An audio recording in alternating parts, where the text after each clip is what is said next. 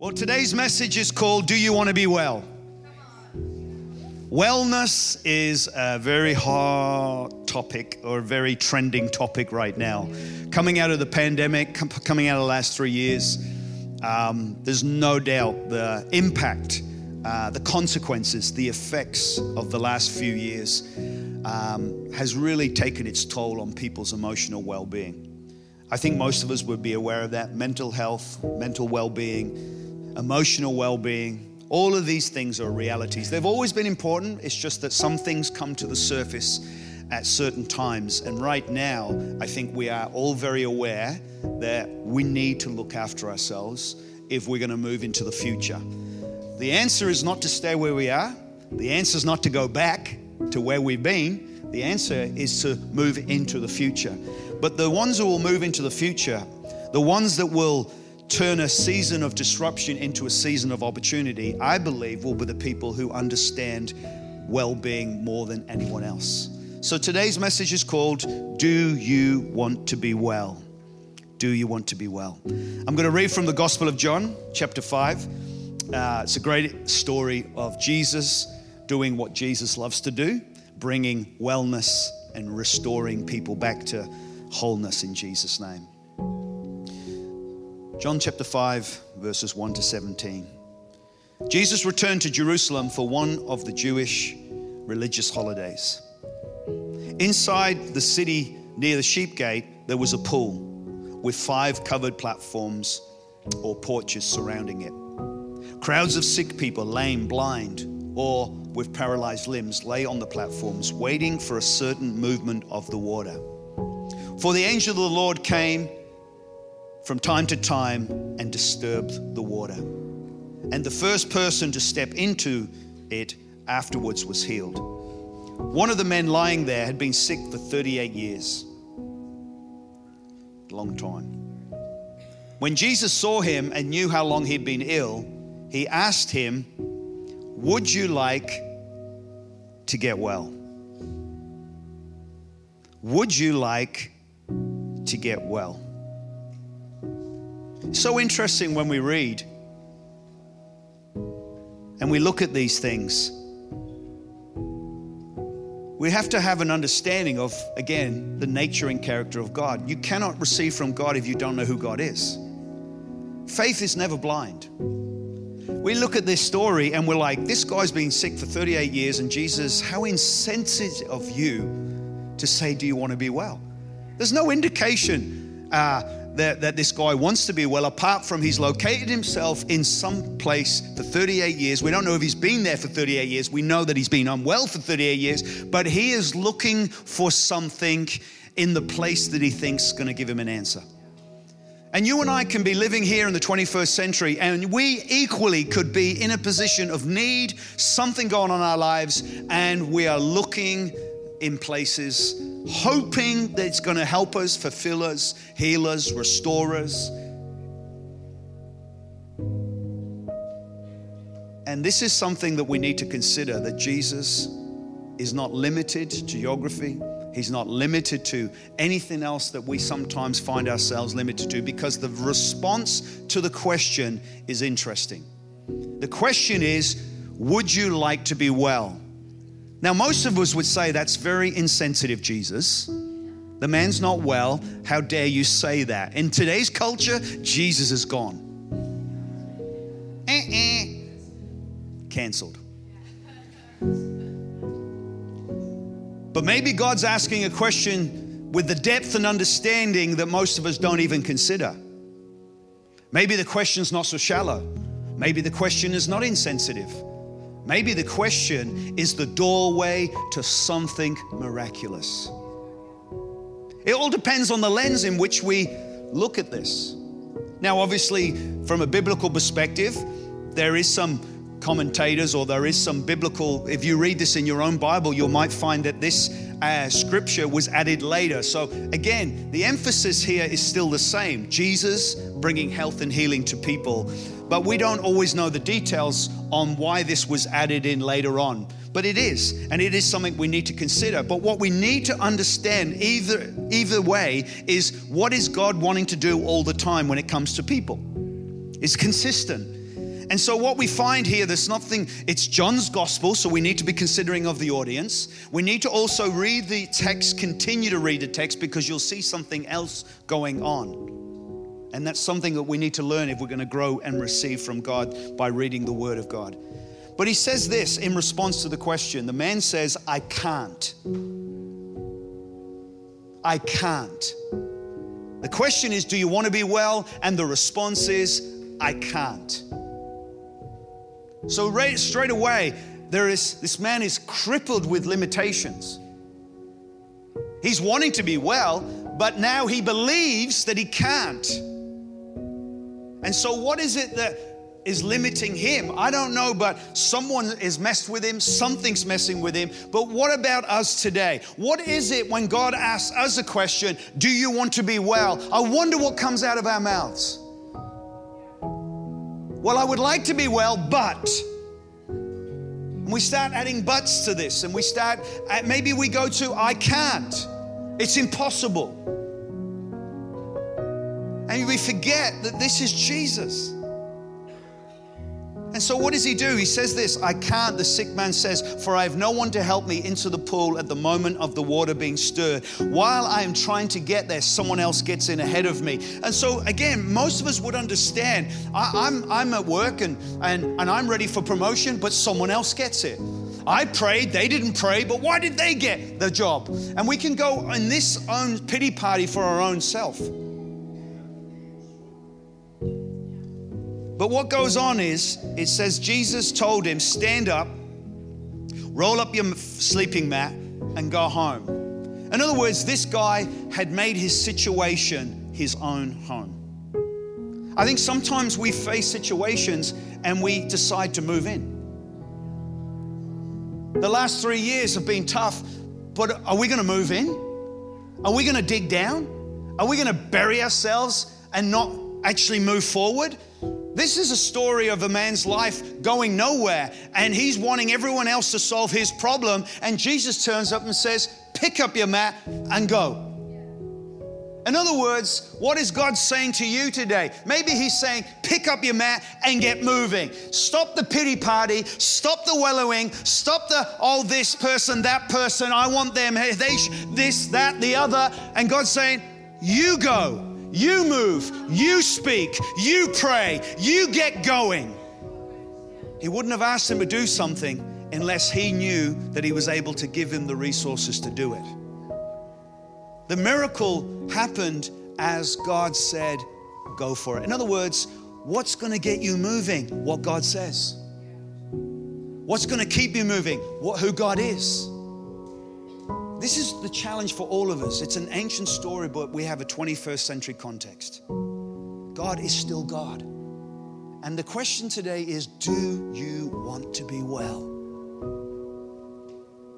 That doesn't mean God doesn't know what's happened in the past. God actually knows what happened in the past, but he's still able to bring things into a moment and say, now you're ready. Isn't it amazing how God is just so gracious to us? We start our Christian journey with him and we're like, yay. And then we get into a few years and we become self-righteous, judgmental, looking down our nose at everyone. And then we get ourselves sorted a little bit, or something sorts us out, and we get self-righteous down and get humility back. But we get into the journey and it's amazing how God starts putting his fingers on things. And I'll tell you now, if anything starts to surface, it's not to hurt you, it's to help you.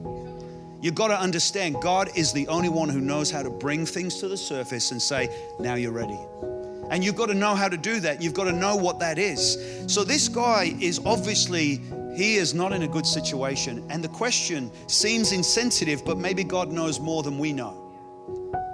So he goes on and he says, pick up your mat and walk. Verse 9, instantly the man was healed. He rolled up the mat and began walking. But it was on the Sabbath when the miracle was done. So the Jewish leaders objected. They said to the man who was cured, you can't work on the Sabbath. It's illegal to carry that sleeping mat. You don't understand that this is an ancient text, but if you go to Israel today, if you're in Jerusalem or part of that, and you're in a hotel on the Sabbath, legal religious observations, There are still, like, you can't even get into an elevator and press the button to go to the floor and things like that. There's lots of things that you will be shocked at that still exist today that was still around 2,000 years ago. And so here we have something going on where the man wants to get well, but the religious system, instead of helping, is hurting. So what happens here? The man who was cured, you can't work on the Sabbath. It's illegal to carry your mat. The man who healed me told me to go, was his reply. Who said such a thing? They demanded. The man didn't know, and Jesus had disappeared into the crowd. But afterwards, Jesus found him in the temple and told him, now you're well. Now you're well. Now you're well. Where did Jesus find him? In the temple. So whatever happened to him, he was now moving and he was now functioning at a level that he had never had experience of before. And what I'm trying to say to you is, if you want to be well, it's not just a straight up question. It could be actually a penetrating question that deals with the very pain and trauma of the past. But God knows how to take us into our future. And what is happening here is now he's well and he's in the temple and he's living his life in a way that he was not able to before. How many of us in the room today want to live the life that God is calling us to, but we are limited by things that are internal or external? And I want you to know God is here to bring freedom to every single one of us, because he's a God who declares freedom in Jesus' name.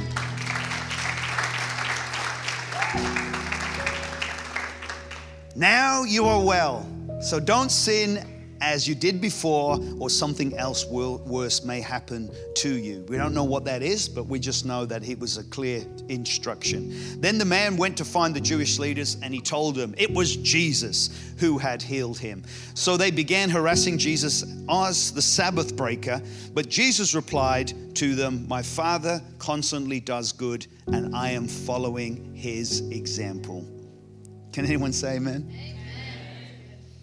They were more interested in the Sabbath and the rules than they were in this well-being of this person. And I want you to understand, God is serious about your well-being. And I really believe all of us should be serious about our own personal well-being. And so today's message is talking about this whole question, do you want to be well? It seems like an obvious question, but I think it's more loaded than what we realize. When you were born, can you remember that day? No, of course you can't. But when you were born, there was 4 things that happened. The first thing, when you were born, you were seen. Eye contact. All eyes were on you. All eyes were on you. Now, I've never seen a baby yet go, oh, stop it, please, no. I don't like the attention. Never seen a baby do that. They just like open to the sun, let it all happen, and they just soak it all up. All eyes on the baby bambino, Bella Bambino. So the first thing that happens when you're born, you're seen. Eye contact. It's actually really important to be seen. It's really important. I mean, think of the alternative. To be not seen. It has a negative consequence to all of us. And sometimes we think, how can the baby know? Trust me, it starts with conception. The second thing that happens is when you were born, you were smiled upon. It's called affection. A big smile when you were born, Richard. Big, big, big smile. I believe there was a big smile when you were all born. Priscilla, huge smile when you were born. Amen? But what I'm trying to say to you is, it's also something that you're experiencing as a baby. You can't articulate it, but what is coming across to you is affection. And you're responding to the warmth of the affection. The third thing that you're happening when you're born is you are held. There comes a point where the baby is out, there's some attention from the midwives and the doctors or whatever needs to be done, and at some point you get to cut the umbilical cord. Not always, sometimes you can be held the baby. But what I'm trying to say, there's a physical touch. It's not the abusive touch, it's not a neglected touch, it's not a hostile touch, it's not a touch of anger or anything manipulative, it's a touch of affection. You are held. I'm telling you, if you withhold physical touch to children, you will damage children. And And so there's a sense of hold. And whatever we don't get from an earthly perspective, we will always get from a heavenly perspective. God knows how to hold us. Amen? Because it's spirit to spirit. The fourth thing that you got is you got food. Hallelujah. You were fed. Everyone knows that's a big part of our lives. Amen? You are happy because you've been fed. Nourishment. So here's something: eye contact, affection, physical touch, nourishment. These are all the foundations of hospitality. It's the foundations of hospitality. If you go to a restaurant today, one of the ways that you know that the restaurant has got a spirit of hospitality, or it's got a revelation of hospitality, the best restaurants have this. When you walk in, you're seen. When you approach, you're smiled upon. Now, I'm not talking about Berlin restaurants. I'm talking about a restaurant that has a revelation of hospitality. Amen? When you're seen, there's a smile towards you, not a frown. There's a gentle reminder, hey, welcome here. Come, I've got a table just for you. Thanks, you were here last week, I remember. And then food's put on the table. You go back there again because you like the food because there's love in the food. Amen? Amen? It's real food, not processed food. So what I'm trying to say here is, if this is good for humanity, if it's good for restaurants, if the foundation of hospitality is actually who God is and what God does, how much more could we find our well-being understanding a spirit of hospitality? I believe it's the foundation of our church, hospitality and generosity. The Welcome Home team are being taught and reminded time and time again, it's not hard to smile when people arrive. We have a great smiling team. Amen? A great welcoming team. But what I'm trying to say to you is, you are loved, you are embraced, and you are cared for. Our well-being is connected to how we are conceived, how we are received, and how we are cared for. And it helps us to develop healthy attachments. If this is not good, then we will develop attachments, but these attachments can be actually incredibly negative and can actually ruin our lives, especially as we become adults and we start to draw from that instead of getting free from that. And I want you to know the work of the Spirit can deal with all of these things. It doesn't really matter how you start. It happens, it matters when you meet with Jesus and He takes you to the future. Amen? Do you want to be well? And that's what Jesus is into. That's what He wants to do. He wants to bring wellness into us. When you were born, you're a reflection of your parents. But when you die, you're a reflection of your choices and decisions. So 3 questions that we could ask within our own community. Though we're from different backgrounds, different cultures, different languages, we've got to understand who we are. And we've got to not let the differences work against us. We've got to be willing to honor the differences, respect one another's differences. At the same time, how do we harmonize and walk to the future? And I believe when we allow Him to work in our lives and bring wellness into our lives, we've got a stronger chance of doing that. We are not a natural group of friends. We are a natural group of enemies if you understand cultural differences. Amen?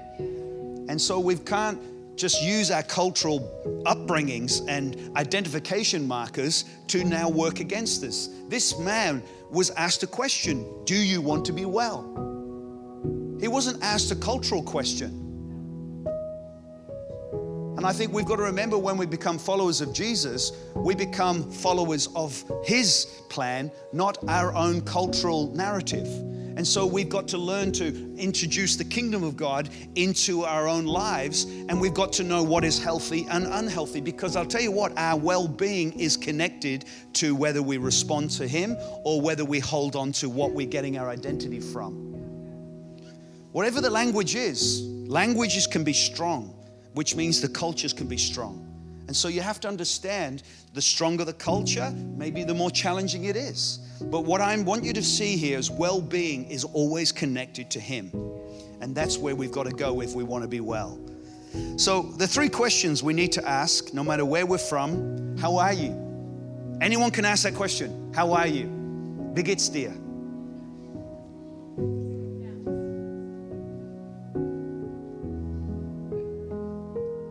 ¿Cómo está?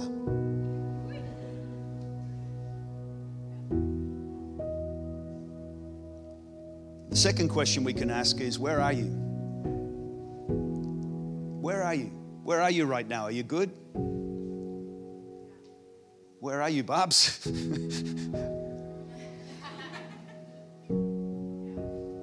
And the third question is, who are you? They might seem shallow questions, but they're really not shallow. They're an entry point into the depths of our hearts. But I really believe that we should be able to foster an ability to say, how are you? You know, if we want to say fine and we know we're not fine, that's fine. I guess that's what people do. But we've got to be able to understand when we create these questions, we're actually trying to create an atmosphere of well-being. How are you? Where are you? Who are you? Sometimes we forget who we are. Sometimes we behave irrationally or stupidly or in a way that actually is not consistent with who we are. And so we should have someone in our lives that can say, hey, who are you? I think you forgot who you are. It's not who you are. You're a child of God. So these are the questions we can create in our own community. There's 3 pillars of care we're trying to build in our church, especially with rebuilding back post-pandemic. But I'm just saying them to you, not because we've mastered them, but because we care about these 3 pillars of care. The first one is relational care. The second one is educational care. And the third one is professional care. Relational care should be the biggest component of our care. Relational care is, again, cultural. You can have cultural barriers to this, but relational care is developing healthy relationships. Relational friendships. Am I able to make friends? And so I really believe it's important that we build a friendship culture. So what I need you to understand, when God starts to work relationally, He's able to help us to not just receive well-being for our own lives, but to contribute to the well-being of others. The second one is educational. It's more renewing the mind, learning new ways, new habits, new thinking. Everything I've learned from my life, marriage, family, kids, relationships, friendships, I've learned from the house of God. I've learned from the Word of God because I didn't get raised in this stuff. But that's something we've got to keep working on, and we need leaders and teachers, people who know how to communicate and help people to learn new things. And the third one is professional, which is specialized care. There's no doubt there is a need for psychologists, therapists, clinical psychologists. But when the pandemic happened, the whole health system was under collapse, or the fear of collapse. And so there was strong measures put in place so this wouldn't be overwhelmed. There's only so many beds, there's so many doctors. Let's bring the trainees in. Let's bring the retirees back. Let's find a strategy. Well, that was good, whatever your viewpoints are, but there was basically a strategy of let's not overwhelm our health system that exists. Some countries had greater health care than others. But the problem is we didn't think about this very specialized health care to do with psychology and therapists. Now, these people are in demand and they're overworked because we went from, now we're free of the pandemic, supposedly, I guess. We're free of all of the consequences, but now we've got all this residue going on. And now a smaller group are under extreme pressure. And you can't even get in. And this is what I'm trying to say to you is, if your well-being is important to you, then you've got to remember there's different ways God can work in your life. But don't underestimate a friendship culture. As a church, I would never replace professional care with just friendship, but I would never just replace friendship with professional care. Well, my life is great. Oh, my life is a mess. I'll go straight to a psychologist. Let me tell you who does that. Western culture, highly educated and financially independent mentalities do that. In poor countries, you can't afford philosophy. I need food on the table today. The only people who can afford philosophy are affluent people. And so we have to understand, if we want to be well, we've got to know where our wellness comes from. Amen? So all I'm saying is all of these things need to be considered. A friendship culture, but it depends on your culture. Some people only want 4 friends because that's my... I didn't say that.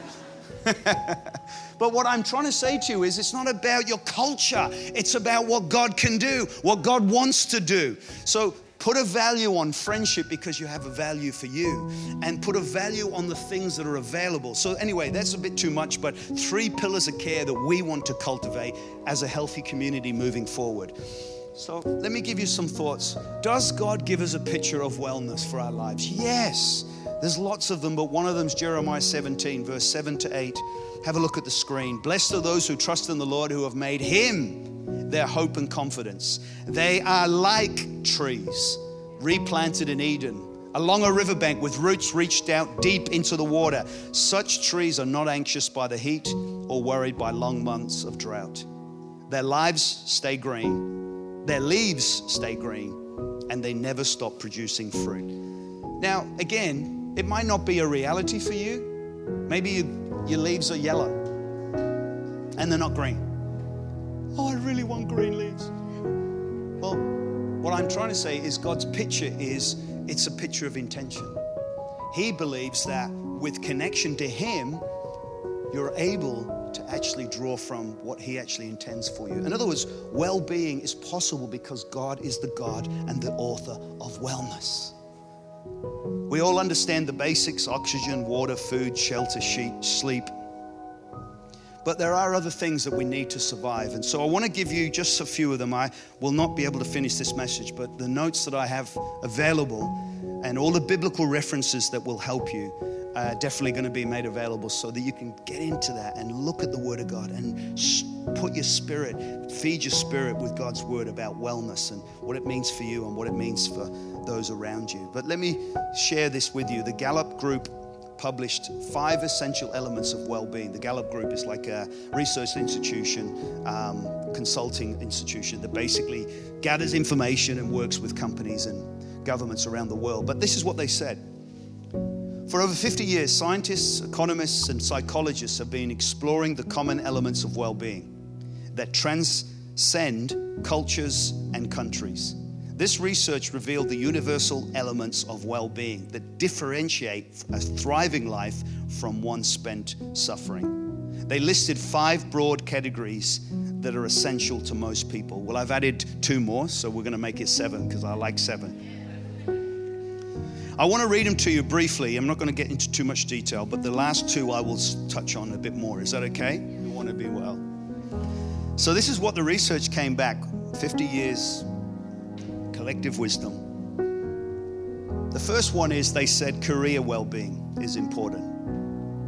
Is my work meaningful, rewarding, and fulfilling? How do you occupy your time? Do you like what you do every day? Second pillar of well-being that they suggest is social well-being. Do I have healthy relationships and friendships in my life? Do I have healthy social skills? Do I have any social skills? Social well-being has got a lot to do with your ability to relate and connect socially. And this is where it gets really interesting, because things like I taught my son is 23, my daughter is 21, 22 now, both in London, and living their lives, moving forward. And one of the things I remember as a parent saying to them, manners cost you nothing. Manners are thank you, please. Yes, thank you. No, thank you. And I remember telling my kids, I said, listen, they're free, but they'll make a way for you in life. And so these are things that you could say, well, that's a morality and this is, ethics and morality and all this, and we can get very subjective about all of this. But at the end of the day, it does help when you say thank you. It does open doors when you can acknowledge gratefulness and thankfulness. And maybe your culture doesn't have it, but that doesn't mean that God doesn't have it. And maybe you didn't grow up getting taught on to do these things. But I'll tell you now, you're in the house of God, and one of the things God will help us all to understand is these things can make a way. It can lead to well-being. And so when it comes to social well-being, maybe it's not your good looks that are the issue. It's your inability to learn new social skills. You know where I learned all my social skills? The house of God. Number 3, financial well-being. This is another pillar, financial well-being. Can you manage your finances? The number 1 prayer request we have in our church is finances. Pray for finances, praying for that. And I'll tell you straight up, that means people aren't applying what we're giving you when it comes to financial wisdom from God's word. There's books available. There's information available. More importantly, God's word is rich in wisdom when it comes to planning finances. Maybe you don't want to be like Maritz becoming a millionaire. I'm like, why did you say millionaire? You should have gone straight to billionaire. Why play here when you can play here? It's not about a millionaire, billionaire, anywhere.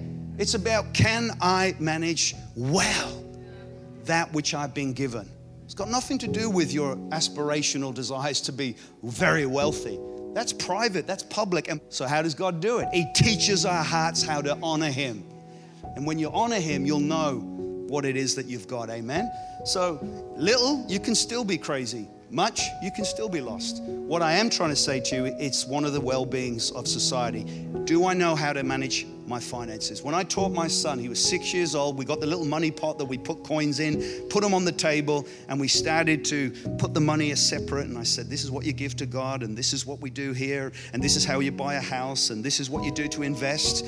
And then after that, we started playing Monopoly, and I made him the banker. You've got to teach your children. And if you haven't got it been taught, you can learn it in the house of God. You've got to understand, if you can't handle money, you won't handle much else. You've got to be a good steward, whatever it is that you do have. That's one of them. Number 4 is the physical well-being. Am I healthy? Do I eat well? Do I exercise? Do I have good energy levels? Number 5, community well-being. Am I connected? Do I engage? Am I involved? Do I participate? And do I contribute? This is community well-being. Number 6, emotional well-being. This is the one that I've added. Do I have the emotional capacity? How do I handle my emotions? Are my thoughts healthy? How does my thoughts affect my behavior? How do I cope with life's challenges? Can I bounce back when I face problems? I'll tell you, the biggest one I think most of us would be aware of right now is our emotional capacity has been hit. And we need to acknowledge it, and we need to take responsibility for it, and we need to have a plan of action on how we're going to rebuild our emotional capacity back. Why? Because we have a future. You have a future. We're going somewhere, and we've got to be able to have something in us that means we can go into our future. So let's be honest. Where is your emotional capacity right now? Is it a fine line? Have you got margin? Have you got no margin? But let me tell you, there is a window of tolerance. And if it shrinks, then you've got to be aware of it, because if you go into a Zoom meeting at work and your window of tolerance is down, I'm telling you, it's going to tip you over. If we as a community don't understand this, we can lose each other. We can miss each other. We can come across maybe as insensitive, but what it's going on is we don't fully realize the emotional capacity that is needed in this season, and more importantly for the future. So first of all, it's okay to admit that my tank is low. It's okay to be not okay. It's okay to realize that I need to be refilled. But what we've got to do is understand this is part of the landscape right now, and we need to be wise about it. We need to be sensitive about it. But more importantly, what's the Word of God going to do to build our emotional capacity back in Jesus' name? Can anybody say amen? And the last one, I won't, because of time, give it to you, just highlight it. And that is, the 7th one is spiritual well-being. Do I know who I am? Do I believe that I'm loved? Do I know that I'm forgiven? Do I believe that I'm accepted? And do I have a hope for my life? Amen? So what I've done is I put 7, I know there's a lot of numbers here, forgive me, but 7 things that's related to your spiritual well-being. And this is the one I want to make available for everyone. All of it's available, but this one particularly, we're going to work through our church and community through this. 7 clear scriptures that talk about your spiritual well-being. And let me tell you why this is important. Because if the foundation of well-being is established, all the other things will take shape. A lot of people have these other things in place. The Gallup group wasn't talking about churches. The Gallup group was talking about just people around modern society. But let me tell you, if the spiritual wellness is not in place first, it doesn't matter what else you've got. Because you can have a lot of other connections and a lot of other places where you think, I've got the money.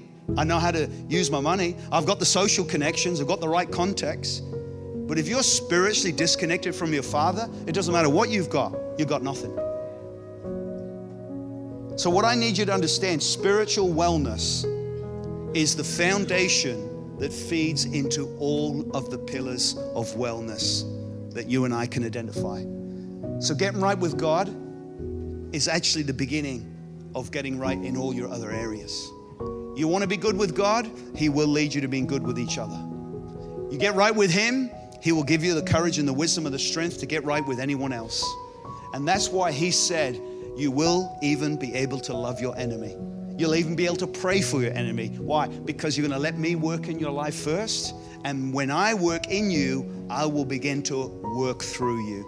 So wellness, if you're going to get onto that, let's get it from Him. The author and the completer and the supplier of our well-being. You've got to learn to go to God.